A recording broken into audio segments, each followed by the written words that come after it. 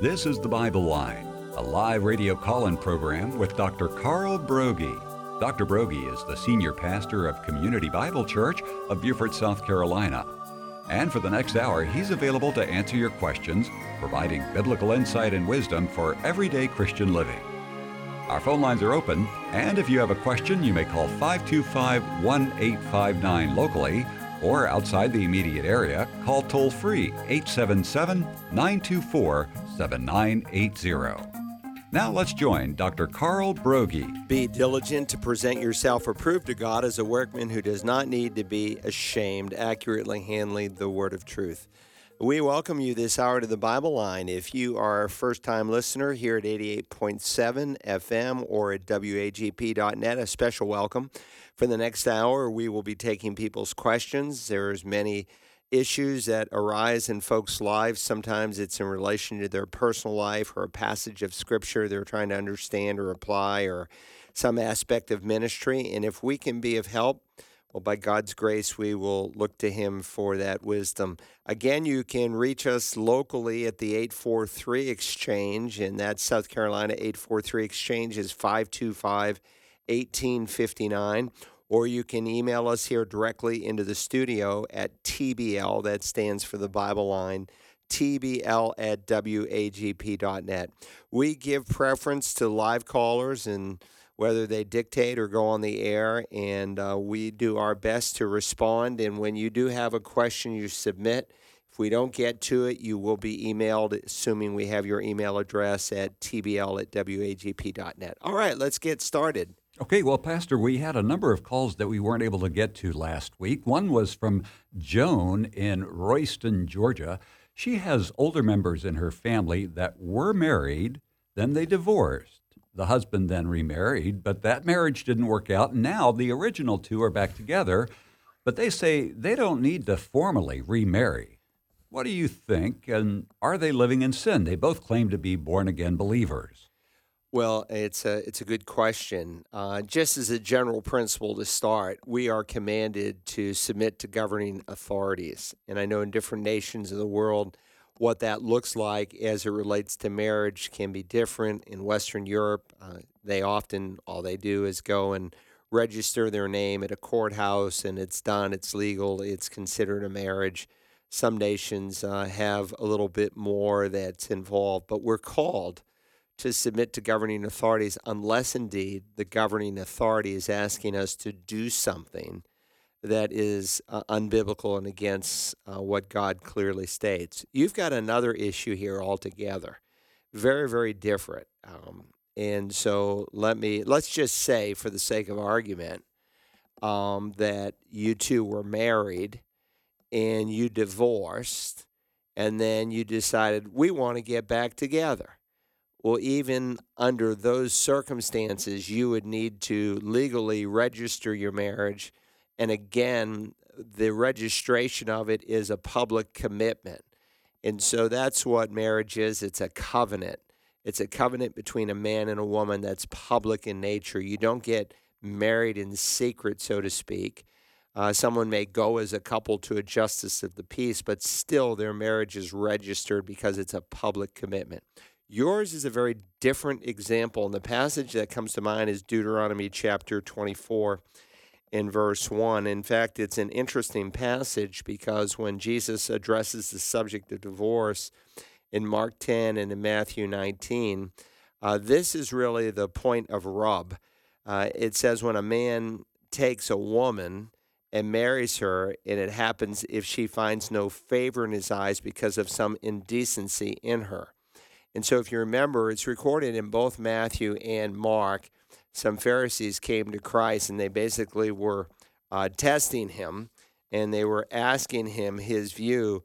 We're told some Pharisees came up to Jesus, testing him, and began to question him whether it was lawful for a man to divorce his wife. That's how Mark 10 records it. In Matthew chapter 19, let me just turn over there quickly. Some Pharisees came to Jesus, testing him and asking, is it lawful for a man to divorce his wife? And Matthew adds, for any reason at all. And the point of debate was this verse here that I just read. When a man takes a wife and marries her, and it happens if she finds no favor in his eyes because he has found some indecency in her. And so the point of debate is, what is the indecency? And there was two large rabbinical schools of thought in Jesus' day. One was called the school of Hillel. They allowed divorce for virtually any reason at all. You didn't like the way your wife's voice sounded, or you didn't like her mother-in-law, or whatever it is, the way she cooked, you name it. You could write off a writ of divorce. The school of Shammai would take this same text, and they allowed divorce only for marital unfaithfulness. And so Jesus, they're basically saying, what's your view? And he really goes with neither school, because he said, what therefore God has joined together, no man is to separate. And so his answer was basically no divorce, which is equivalent to saying, I don't agree with either school of thought, Hillel or Shammai.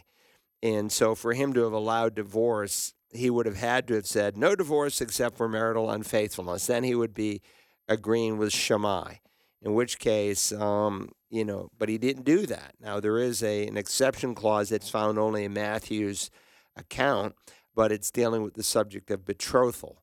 When a man is betrothed to his wife, they're called husband and wife. There's 4 Old Testament examples where a man is called a woman's husband, but they had not yet consummated the relationship. With that said, if during the betrothal period one had been unfaithful, and this is what Joseph runs into, he's called in the New Testament the husband of Mary, finds out she's pregnant, he's going to put her away. It's the same word for divorce. He's going to divorce her, because being a righteous man, he wants to do what's pleasing to the Lord. And he felt like this would be an obedience to the law due to her unfaithfulness, but because he loved her, wanted to put her away secretly so she wouldn't be disgraced and so forth. And of course, the angel comes and says, no, this is a supernatural conception, the first one in the history of the earth. So with that said, that's the circumstances. And that was, by the way, the unique position for almost 1,500 years of church history until Erasmus came on the scene. And he debated Martin Luther, if you know him, over the issue of justification by grace alone through faith alone. And he taught really what became the Roman Catholic view, that faith plus works brings about salvation, rather than faith alone and the death, burial, and resurrection of Christ brings salvation, and works are just the fruit but not the root. And so he introduced the idea that adultery after the marriage relationship would constitute, for the innocent party only, the freedom to remarry. And that's become a very popular view today. With that said, when a man takes a wife and marries her, and it happens if she finds no favor in his eyes because of some indecency in her, that he writes a certificate of divorce, puts it in her hand, and sends her away from his house. Now, remember, Jesus, when he had this dialogue with the Pharisees, he said, because they brought up, well, Moses, and he allowed for divorce, and Jesus made it clear, but because of your hardness of heart, Moses permitted you to divorce your wives, but from the beginning it has not been this way. So Moses understood, due to the time in human history. Remember, this is pre-Holy Spirit living in the church. He doesn't live in the church until after Pentecost. And even those who he had a relationship with in the Old Testament, as I cover in my course on pneumatology that's available at the Institute of Biblical Studies at Search the Scriptures, there's less than 500 people total with whom he had any kind of relationship. Post-Pentecost, post the cross, not only does he convict and preserve righteousness and dispel darkness, salt and light through the church, he also has a new source of ministry with an unbelieving world. And that's why some things were allowed under the Old Covenant that would never be considered today. Today, polygamy would be wrong. It was allowed under the Old Covenant. Why? Because of the hardness of man's heart. So let me keep reading, because this is where it comes down to where you are. If he finds some indecency in her, and he writes her a certificate of divorce, puts it in her hand, sends her away from his house, and she leaves his house and goes and becomes another man's wife, and the latter husband turns against her, a second husband, writes her a certificate of divorce, and puts it in her hand and sends her away from his house. Or if the latter husband who took her to be his wife, then the former husband who sent her away is not allowed to take her again to be his wife after she's been defiled, for this is an abomination before the Lord. So you've got this scenario: a man's married, finds some indecency, dumps his wife. She defines security. This is why Jesus in Matthew 5 says you divorce your wife, you force her basically to marry another. Why? Because in the first century, a woman had no security apart from being married. And so they would often remarry. And so while she still makes a moral decision on her heart, the person who divorced her also contributes to that decision that she's made that's not, again, consistent with God's word. But again, you get rid of her. She marries a second time. The second husband, he gets rid of her. Now the first husband wants her back. And there's a lot of ink spilt. Why does he want her back? Does he want, the wealth that she gained? There's all kinds of ink spilt that theologians debate over. But what no one can debate over is to go back to your first husband is to do what God calls an abomination. And so this is the scenario that you're in. You have divorced your wife, you married a second time, now you're back to the first wife. And so what this does is and this is part of the reason, I think, because Moses regulates it. He doesn't command it, he doesn't condone it, but he regulates it because of the hardness of man's heart. Nonetheless, because Moses himself recorded what God's ideal was in the opening chapters of Genesis. But this ordinance would basically discourage some hasty divorce where some guy goes off and has an affair and then is tired of that woman, and now he wants to have his first wife back. That's an abomination, and I'm not prepared to say that things that God calls an abomination no longer apply. To worship an idol was an abomination. To worship a false god was an abomination. To offer your children in fire, to execute them to the god of Molech, God calls that an abomination. For a man to lie with a man as he would with a woman, God calls that an abomination. To have an intimate relationship with an animal, to wear clothing of the opposite sex, basically what today we'd call transgenderism. Our form, though, has just become more sophisticated with drugs and surgery and the like. The earnings of a male or female prostitute. These are all things God calls abominations. What you did when you got rid of your first wife, and I don't know what the reason is, and everyone has what they consider a good reason. What you did, and then you married another, now you want to come back to the first. Don't do it. It is wrong. It is plain, it is wrong. And so you're wrong on a number of levels. You don't really, one, even appreciate the sanctity of marriage because you think, and again, even if you had never married again, that you can, we can just live with each other, though we were legally divorced. No, you can't. That's wicked in and of itself because it's treating her like property and she has no security. Who knows whether you're going to change your mind again? You're just using her. And that woman would be wise to run in the opposite direction. All right, good question. 843-525-1859 if you have a question on today's Bible Line. And Charles, in his devotional time with his kids, one of the kids asked what happened to Lazarus in the time he was in the tomb. The Bible tells us it's appointed for a man to die once and then the judgment, and to be absent from the body is to be present with the Lord. So what about Lazarus, as well as others in the Bible that died and then were brought back to life? Well, remember, Lazarus lives on the other side of the cross. And so he lives at a time when to be absent from the body is to be present with the Lord was not actually true as of yet. Remember, in the Old Testament, when an Old Testament saint dies, they went to Sheol. And there are two compartments to Sheol, what we might call righteous Sheol, that is designated as paradise, and it's also designated as Abraham's bosom. And there's unrighteous Sheol, which some translations to, when that's clearly what's in mind, they'll translate it Hades. But understand, Hades is the Greek translation for Sheol. And so sometimes people, when they read the word Hades, they immediately assume it's negative. Not necessarily. There was a plus side to Hades at one time in human history. But after the ascension, Christ emptied out Old Testament paradise, and he led those captives directly into heaven.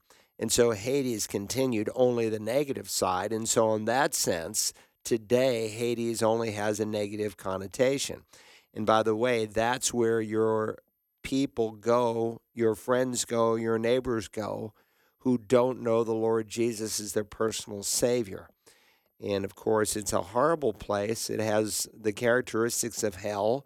It's a place of torment. It's a place of utter darkness. It's a place of fire, and it's a miserable place.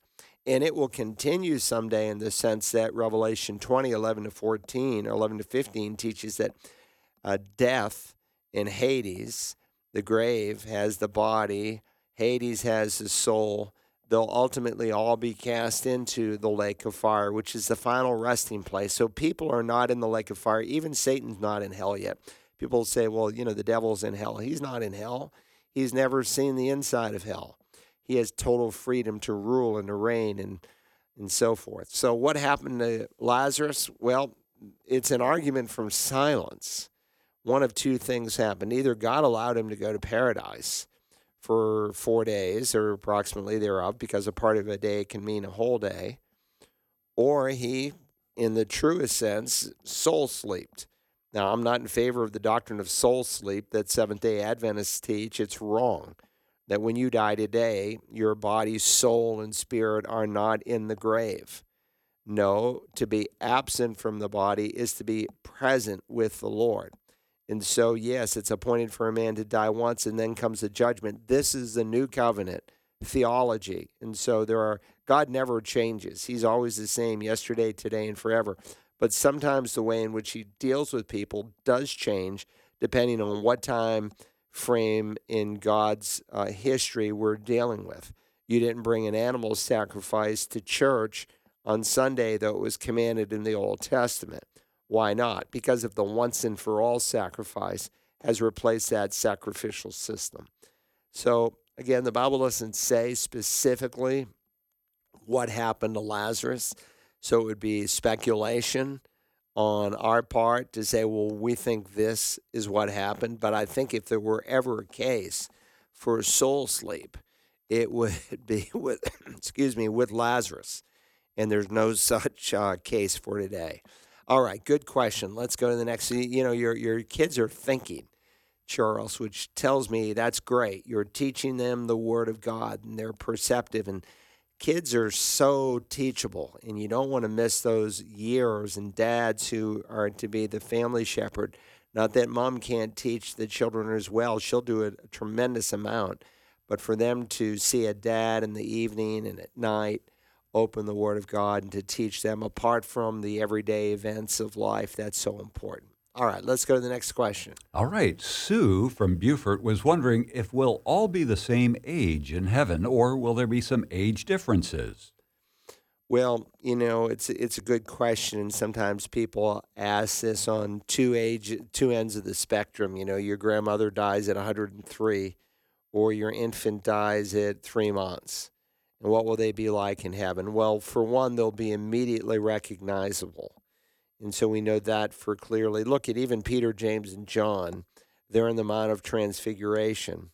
When God brought up Moses and Elijah from Old Testament paradise, they were recognizable. They immediately knew who they were. Though they had never met them, they lived centuries before. And so, one, you'll know who your loved ones are. This is, again, an argument from silence, but what I think is interesting is that those who die during the tribulation, and, they'll be the broad range of people.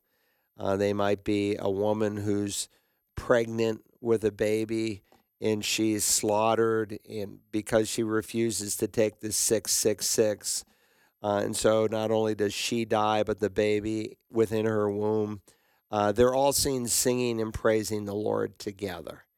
And so that makes me think that, if you lose, say, a baby or a loved one, you're not going to rock that baby and watch the baby grow.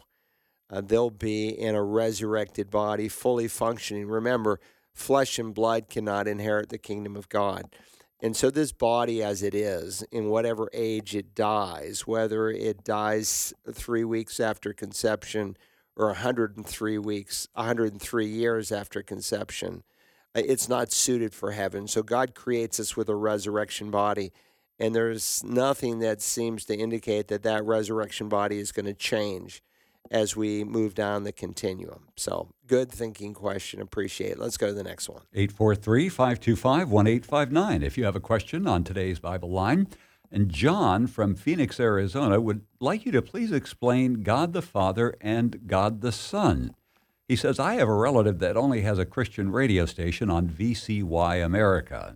I was listening, and on the radio, I'm trying to understand why the speaker said Jesus Christ created things. I thought they were supposed to say God the Father created the world, people, animals, etc. I don't remember who the person was that was speaking or the specifics. Do you have a previous program that you can help me understand this? By the way, does your program play here in Arizona? No, it doesn't, except through WAGP.net. And people listen to us all over the country, really all over the world. And in some countries, there is no Christian radio. We were just having this discussion Sunday at our new members lunch. I have lunch most Sundays with a handful of new members just to get to know them better. And we were saying that, there's no Christian radio in Canada. And the person was shocked. And I said, no, there hasn't been Christian radio for decades there. They don't allow it. It's outlawed. And of course, the fruit of that is becoming more and more evident. You see a country that is becoming increasingly hostile to the Christian faith and any expression of it. With that said, I don't know what VCY America is. Do you know, Rick, what VCY America is? I believe it's a network, kind of like Salem or Moody or one of those. Yeah. With that said, there are some references I could point John to. One would be my course on pneumatology. And in the course on pneumatology, one of the things I do is I show how the Holy Spirit is equal with God the Father and God the Son. We don't worship three gods. We worship one God who exists in three co-equal, co-eternal persons.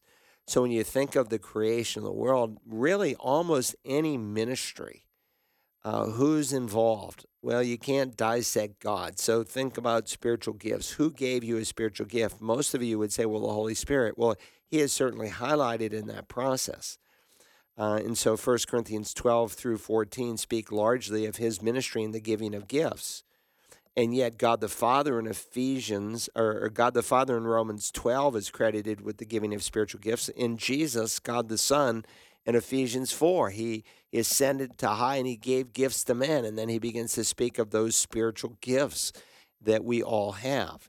So when you think of the creation of the world, who created the world? Well, God the Father did. In the beginning, God created the heavens and the earth. Barashit bara Elohim.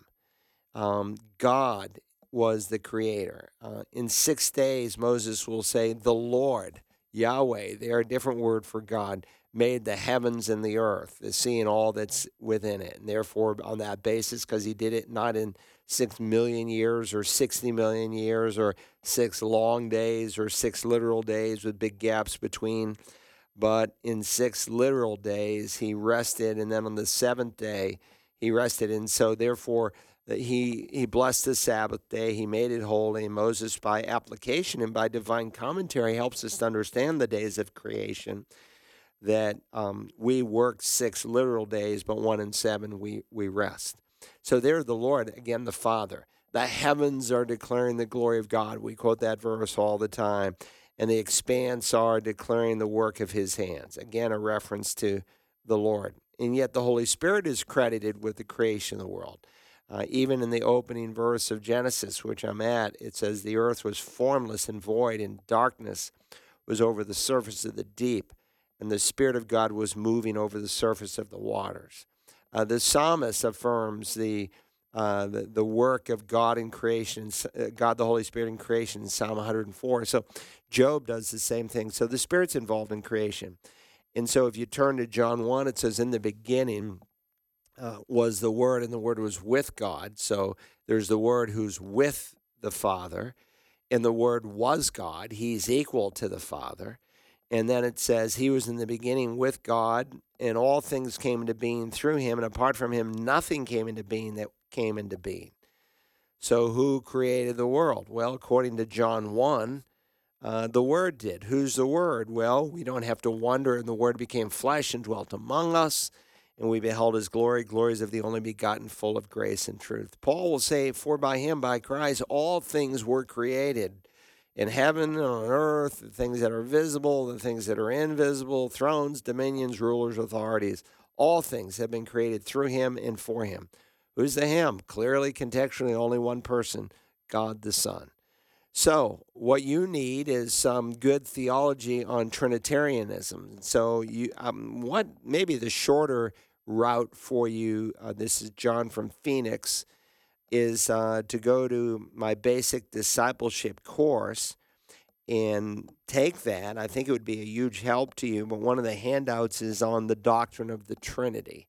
And we hit on some of these issues. So God the Father is equal to God the Son, and God the Son is equal to God the Spirit. Now, we don't, like oneness Pentecostals like T.D. Jakes, teach modalism, that the Father becomes the Son, and then the Son becomes the Spirit, and the Spirit becomes the Father. No, the Bible affirms three co-equal, co-eternal persons existing at the same time forever and ever. And that's not contrary to the oneness of God, which is a big stumbling block to a lot of Jews when they think about becoming Christians. Because God, for instance, fills the tabernacle, later the temple, and yet they're praying to him in heaven above. Well, where is he? He's in both places. Are they saying there's two gods? No, not at all. God literally was in the tabernacle while they prayed to him in heaven above. And here in this verse, and the Word became flesh and dwelt. The word dwelt is literally the word tabernacled among us.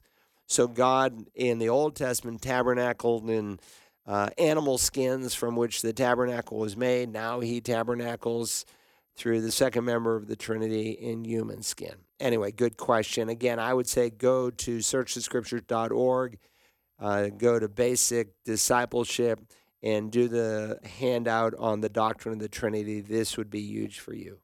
Very good. Sharon from Bluffton writes, recently I've had people claim that Jesus was a refugee. Their argument to back this up was the dictionary definition of the noun refugee and reading Bible passages in Greek. What apologetic could you suggest to refute this kind of woke Christianity?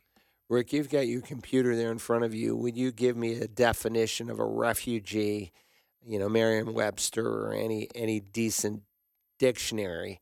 Because I don't think even the so-called political definition of a refugee, Jesus would even fit. What does it say? Well, the Oxford Dictionary says a person who has been forced to leave their country in order to escape war, persecution, or natural disaster. All right, so let's think about this. Refugees, we usually think of someone who's forced to leave their country because of some, pending violence or war, or sometimes just for a better life. And that's, for the most part, is what's happening in our day.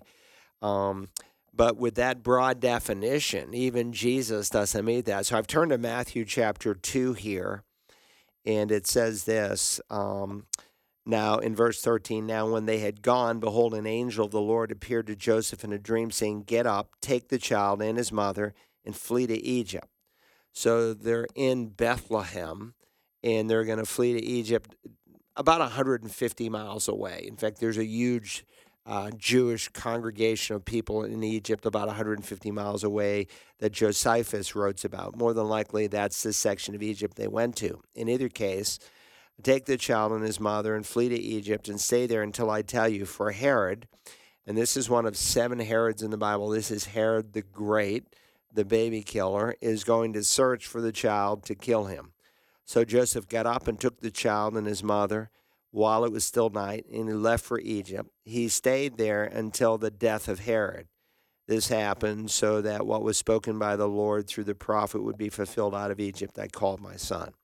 So Jesus was not a refugee in the current form of the definition. Think your way through this. Number one, he's in one section of the Roman Empire, and where does he go? To another section of the Roman Empire, probably 150 miles away max, if they went that far. It would be like I'm in South Carolina and I go to North Carolina. That doesn't make me a refugee.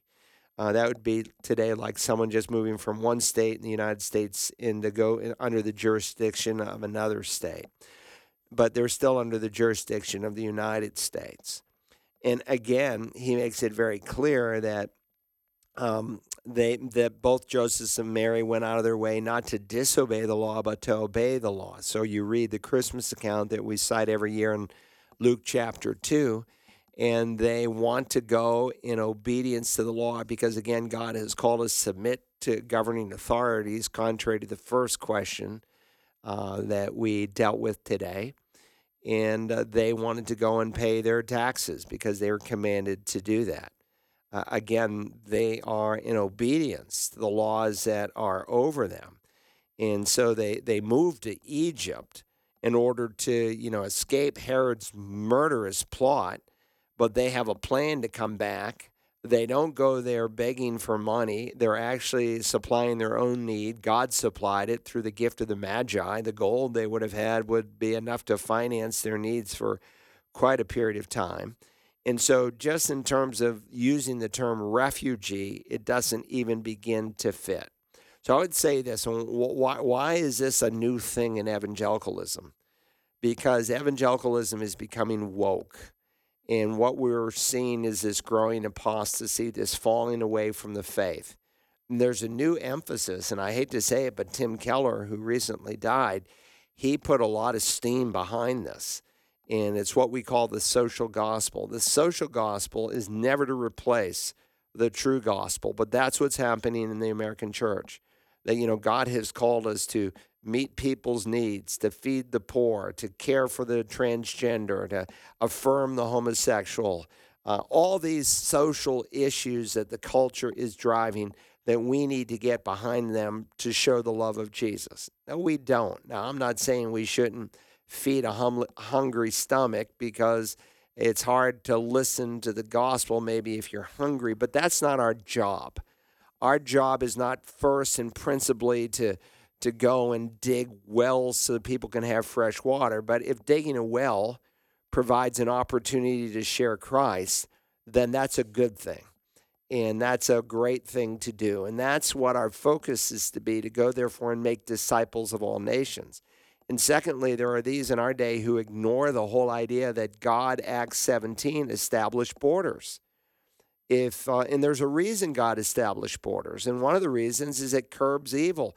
If there's no borders in the world and no jurisdiction, then evil has more free reign than ever. And we're really seeing this.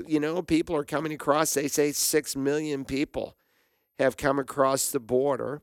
And they break it down, 2 million they can't find, 4 million who are supposedly registered. They just walk across the border, get your name, off you go, however they send them.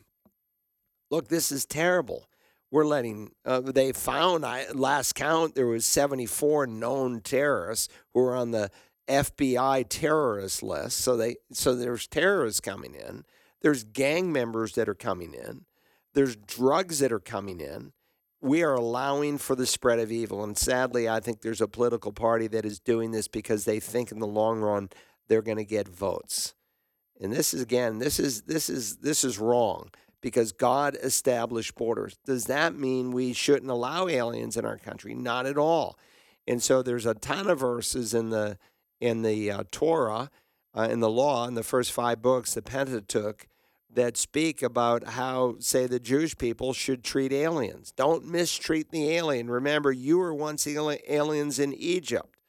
And so God gives some clear guidelines. But the alien who came into Israel fell under the dictates of Israeli law, so to speak.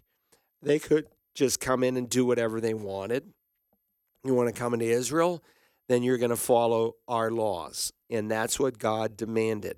And when these people come in illegally, they don't know what it means to be an American. They don't know our Judeo-Christian ethic that seemingly is fast dissolving, but we are adding, um, chemicals to make it dissolve quicker, political chemicals, because we're denying basically who we are as a country. And of course, this is what's going on in college campuses across America.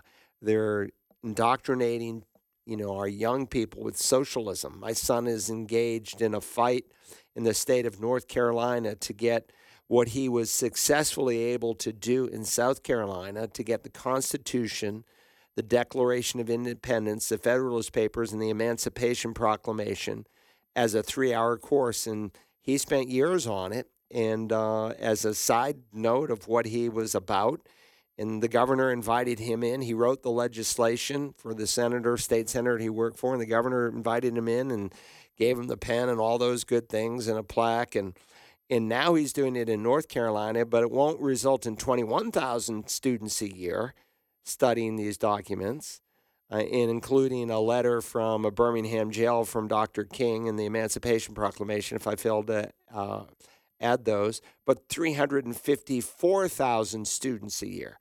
Who's opposing them? The presidents of these various institutions in the University of North Carolina system. They're opposing them. Why would you want to oppose this? You have to take a 3-hour course on world citizenship, and you can take courses on, transgenderism and art forms and all these wicked things, but you can't take a course defending our American history. So this is the problem. And when we buy into this mentality that Jesus was a refugee, if I went to a church and they were saying Jesus was a refugee, I would know right off the guy had no credible skills to properly and rightly divide the word of truth. I'd leave that church. I would never come back. Okay, very good, very good. Kevin from Queen Creek, Arizona says, I was listening to a recent sermon on the book of Revelation. I was discussing this with a friend of mine that ascribes to the Catholic Bible as the true and accurate Word of God. You mentioned that actually the Catholic version has been added to or was not completely correct, which I agree with. Where or what can I refer him to for a better understanding of Scripture, and is the best Bible to be studying the true and accurate Word of God?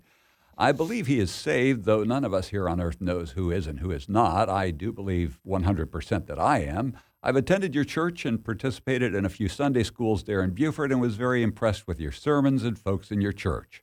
Thank you, and could you please take the time to help my friend understand his belief? Well, Kevin from Arizona, appreciate your question, and it is a great one. Again, we offer what we call through Search the Scriptures, the Institute of Biblical Studies. In one of the courses, and we teach these on a master's level, and so they're not for the faint of heart. It's a master's level devoid of any, requirement to have Greek or Hebrew. But with that said, one of the courses we offer is bibliology, and section 6 of the bibliology course deals with the canonization of Scripture. And how do we get the 66 books that we have? And so the verse that immediately comes to mind is found in 2 Peter 1, because this is the verse that Roman Catholics are going to use. Remember, 1st and 2nd Peter were written by the Apostle Peter, whom they claim is the first pope. Look, popery didn't really begin until the 6th century, when the Bishop of Rome took a distinguished role, and instead of just calling him a bishop, they called him a pope. And so they say, well, this is what the first pope said. But know this, first of all, that no prophecy of Scripture is a matter of one's own interpretation. For no prophecy was ever made by an act of human will, but men moved by the Holy Spirit spoke from God.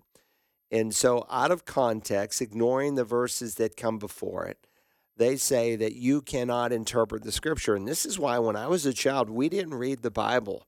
Why? Because only the Catholic Church could rightly determine what the verse meant.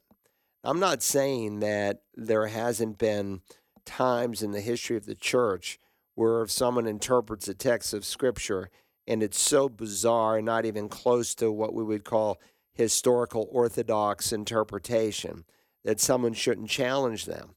but there's no inherent right in the Roman Catholic Church that they alone can interpret Scripture. In fact, his whole point is that there was never a prophecy, never a verse of Scripture that was written, and he's speaking about the prophets of old who were so inspired that after they wrote what they wrote, they had to go back and study them to understand who they were writing about. But these were men who were moved along by the Holy Spirit. And the word moved here is that of a wind filling a sail. And so as the Spirit of God moved them using their personalities, their writing styles, and so forth, they wrote the very Word of God. But it didn't originate with them. It wasn't their own interpretation.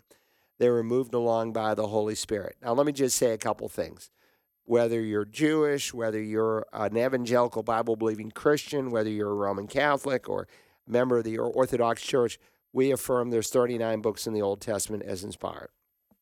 Evangelical Protestants, Catholics, and the Orthodox faith and various subsets in all three affirm there's 27 books that are written in the New Testament. 39 in the Old, 3 times 9 is 27, 27 in the New.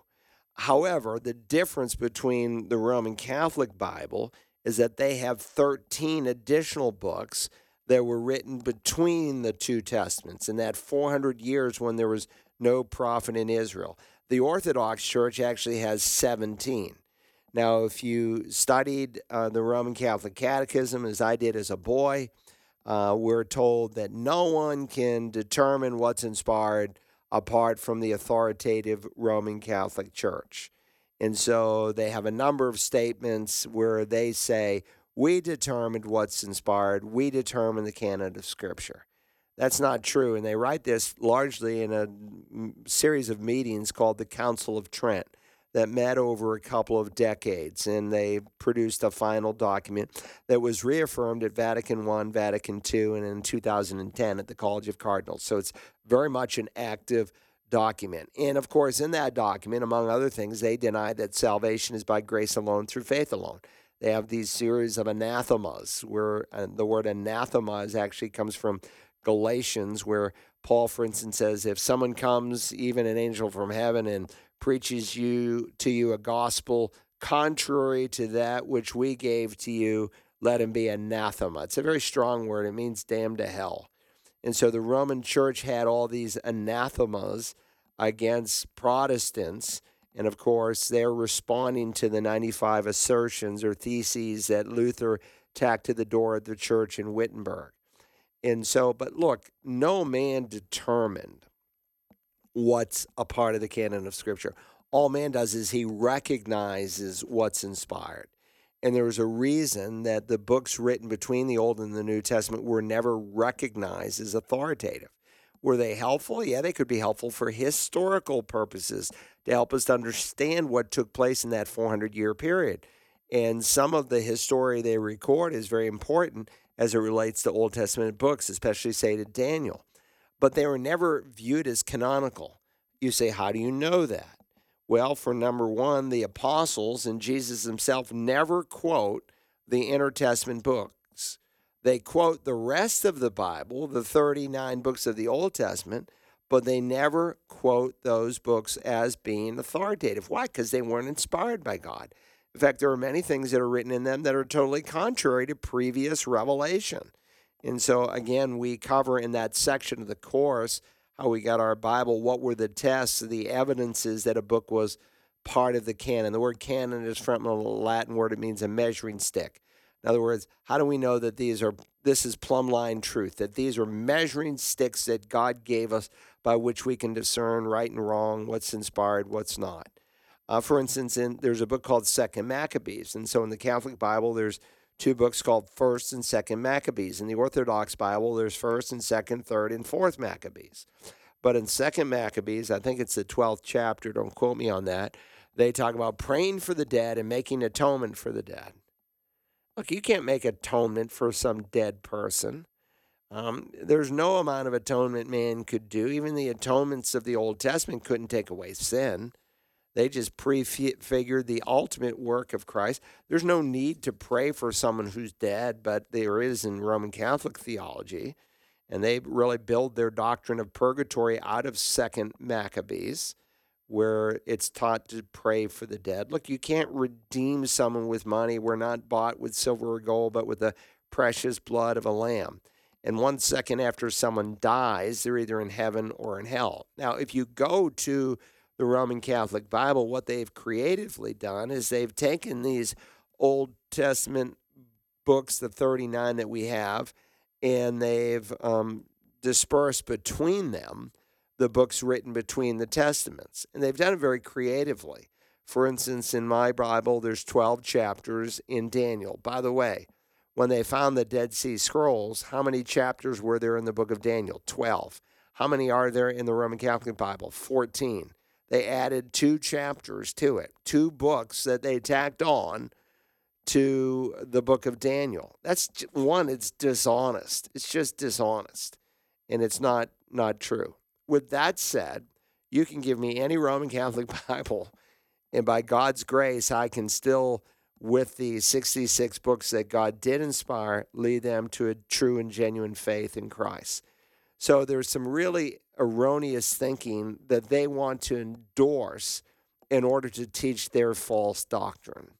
And so I would say to this brother from Arizona, go, even if you don't want to take the whole course on bibliology that has over 500 pages of note-taking outlines, at least listen to the messages that deal with the section on canonicity, and you're going to understand this issue in much more detail that I spend, 2 or 3 Wednesday nights on, preaching for about an hour rather than the last 5 or 6 minutes we've taken. Very good. We have a couple more minutes left here, and Nancy from Westchester, Pennsylvania, wants to first of all thank you for your ministry. It has changed her life in many ways, she says. And she would like you to give more detail of the events in Matthew 27, verses 52 and 53. The bodies of many holy people who had died were raised to life. They came out of the tombs after Jesus' resurrection and went into the holy city and appeared to many people. Who are these people, and what did they do after they appeared to many people? No, it's a great question, and it's in keeping with the Feast of First Fruits that Jesus spoke of. Jesus is deemed the first fruit of all those who had come out of the grave. And so in the Old Testament, there are 7 feasts, and 4 of the spring feasts were fulfilled at Christ's first coming. The last 3 feasts are in relationship to his return to the earth, his second coming, not the rapture, but his return to the earth. And so it's not by accident that Jesus dies on Passover. On that year, it fell on a Friday. The next day was the Feast of Unleavened Bread, which, was a picture, leaven was a picture of sin. And so the leaven in the home needed to be removed. And so unleavened bread was a picture of the sinless body of Christ. And so they broke unleavened bread at the Passover, and it was in that context that Jesus institutes the new Lord's Supper that was not found in the Old Testament. And he said, "This is my body," and it was a picture of sinlessness. And it was going to be broken for us so that we could be forgiven and we could find new life in Jesus. And so Jesus is crucified. He dies on Friday. He's buried, his sinless body on unleavened bread. He comes out of the grave on Resurrection Sunday. That's the first day of the Feast of Weeks, the Feast of First Fruits. And 50 days later, the 50th day was also a Sunday. And that's the day the Holy Spirit came, and we are indwelt, and God begins, and he forms the church. And so, again, these things are not by accident. And so the text says that Jesus cried out with a loud voice. He yielded up his spirit. The veil of the temple's torn in 2. Why? Because we now have access, and it's torn from top to bottom. Heaven tears it because we now have new access to God. The tombs were opened, and many bodies of the saints who had fallen asleep. He's talking about Old Testament saints. There's no New Covenant saints yet because they start on Pentecost. The tombs were opened, and many bodies of the saints who had fallen asleep, that is, died, were raised. And coming out of the tombs, and most precisely in any literal translation, and there's a couple English Bibles that don't translate this well, but this is why you need a modern literal translation. and coming out of the tombs after his resurrection. Because again, Jesus is the first fruit. And so what would they do at first fruits? They would take a sheaf. A sheaf is like a bundle of wheat. And there was a singular bundle. They didn't wave 2 or 3 sheaves, but a single sheaf. And it was waved as a thank offering to the Lord. And that single sheaf represented the Lord Jesus. And that small number of strands of grain that were with it, that represented these people who are going to be raised out of the tomb. What happened to them, the scripture doesn't say, but since it's consistent with what we read in first fruits and what God would do with the Son, is they are resurrected and they are obviously brought up into heaven. It's not someone like Lazarus and 7 other people in the Old Testament who are raised to life only to die again. These are the first to come out in a resurrected body. And remember, at first fruits, it was a picture. You wave that Thanksgiving offering because here's a sample of what's yet to come. And so, right now we were just up in Florence taking care of my 90-year-old mother-in-law, and we were there on my day off, and the first fruits of the blueberries came in, and they were just magnificent. Just big blue, but hundreds and hundreds of blueberries in the bush haven't ripened yet. They are still going to come in a few weeks down the road, and then another brand won't come for another month down the road. And so the first fruits was a picture of what was to come. And so there's the Lord Jesus, this small group of Old Testament saints. They picture the great harvest that will come in the rapture, and then the gleanings that will take place at the second coming, those who are butchered and crucified and beheaded and all kinds of means, I'm sure, that they'll use to execute God's people, largely beheading. That seems to be the order of the day, not crucifixion. But nonetheless, those will be the gleanings, and they'll be resurrected at the second coming. So this is what first fruit pictures, and it's, again, all 4 of those feasts. There's 3 yet in the future, but they'll be fulfilled in reference to the second coming. Good question. Let's go to the next. Okay, we've got less than 3 minutes, but Nick from Beaufort was raised Catholic and became a Christian and wants to know, how can Catholics call themselves Christians when they don't follow Jesus? Well, they would take issue with that. They would say, well, we do follow Jesus. But remember, everyone who claims to follow Jesus is not following the true Jesus. Paul speaks about another Jesus, meaning not the true Jesus. So are there Roman Catholics who would truly follow Jesus? Of course there are. There are born-again Roman Catholics who came to faith in Christ maybe through a station like this, and we've had scores over the decades who have found Christ just by 88.7, listening to this frequency and different speakers, and they heard the plan of salvation. They may not have known it was contrary to what the Roman Church teaches, but it is. The Roman Church denies salvation by grace alone through faith alone. So question, can a person believe that good works help save and still go to heaven? And the definitive biblical answer is no, they cannot.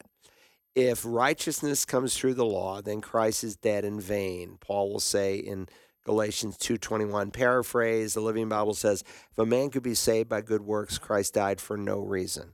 To the one who works, his wage is reckoned not as a gift, but as an obligation. But to the one who does not work, but believes in him who saves or justifies the ungodly, that person's faith is reckoned as righteousness. So the one that God saves is not the person who works for it. It's the person who admits that he is morally bankrupt. To highly religious people, Jesus said it's not those who are well who need a doctor, but those who are sick. I didn't come to save, in air quotes, the righteous. I came to call sinners to repentance. On another occasion, he told them the prostitutes and the rip-off artists, the tax collectors, will get in before they. Why? Because those people knew they were morally bankrupt, that unless God developed a rescue plan, they wouldn't stand a chance. But when they compared their life next to them, they looked fine. But God compares us to Jesus Christ, the glory of God, and that puts the ground level, all equally in need of a Savior. And so if you don't know him, I invite you today to call upon him in faith. Trust in him to save you, and then you can truly call yourself a Christian. Good question. We're out of time. I wish I could spend more time on it, but thanks for all those who've called and emailed. Have a great day as you walk with Christ.